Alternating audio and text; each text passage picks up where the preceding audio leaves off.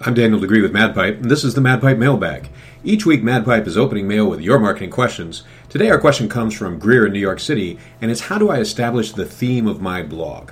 So it's a great question. The way to do that is to write consistently for 15, 25 posts, something like that, until you see a pattern emerge. Write what you care about. Write what you're thinking about. Write what's on your mind. Don't try to compose. Don't try to reach an audience. Just write what is working for you right now. And as you see that pattern emerge, that's the authentic thing that you're going to be able to generate on a consistent basis.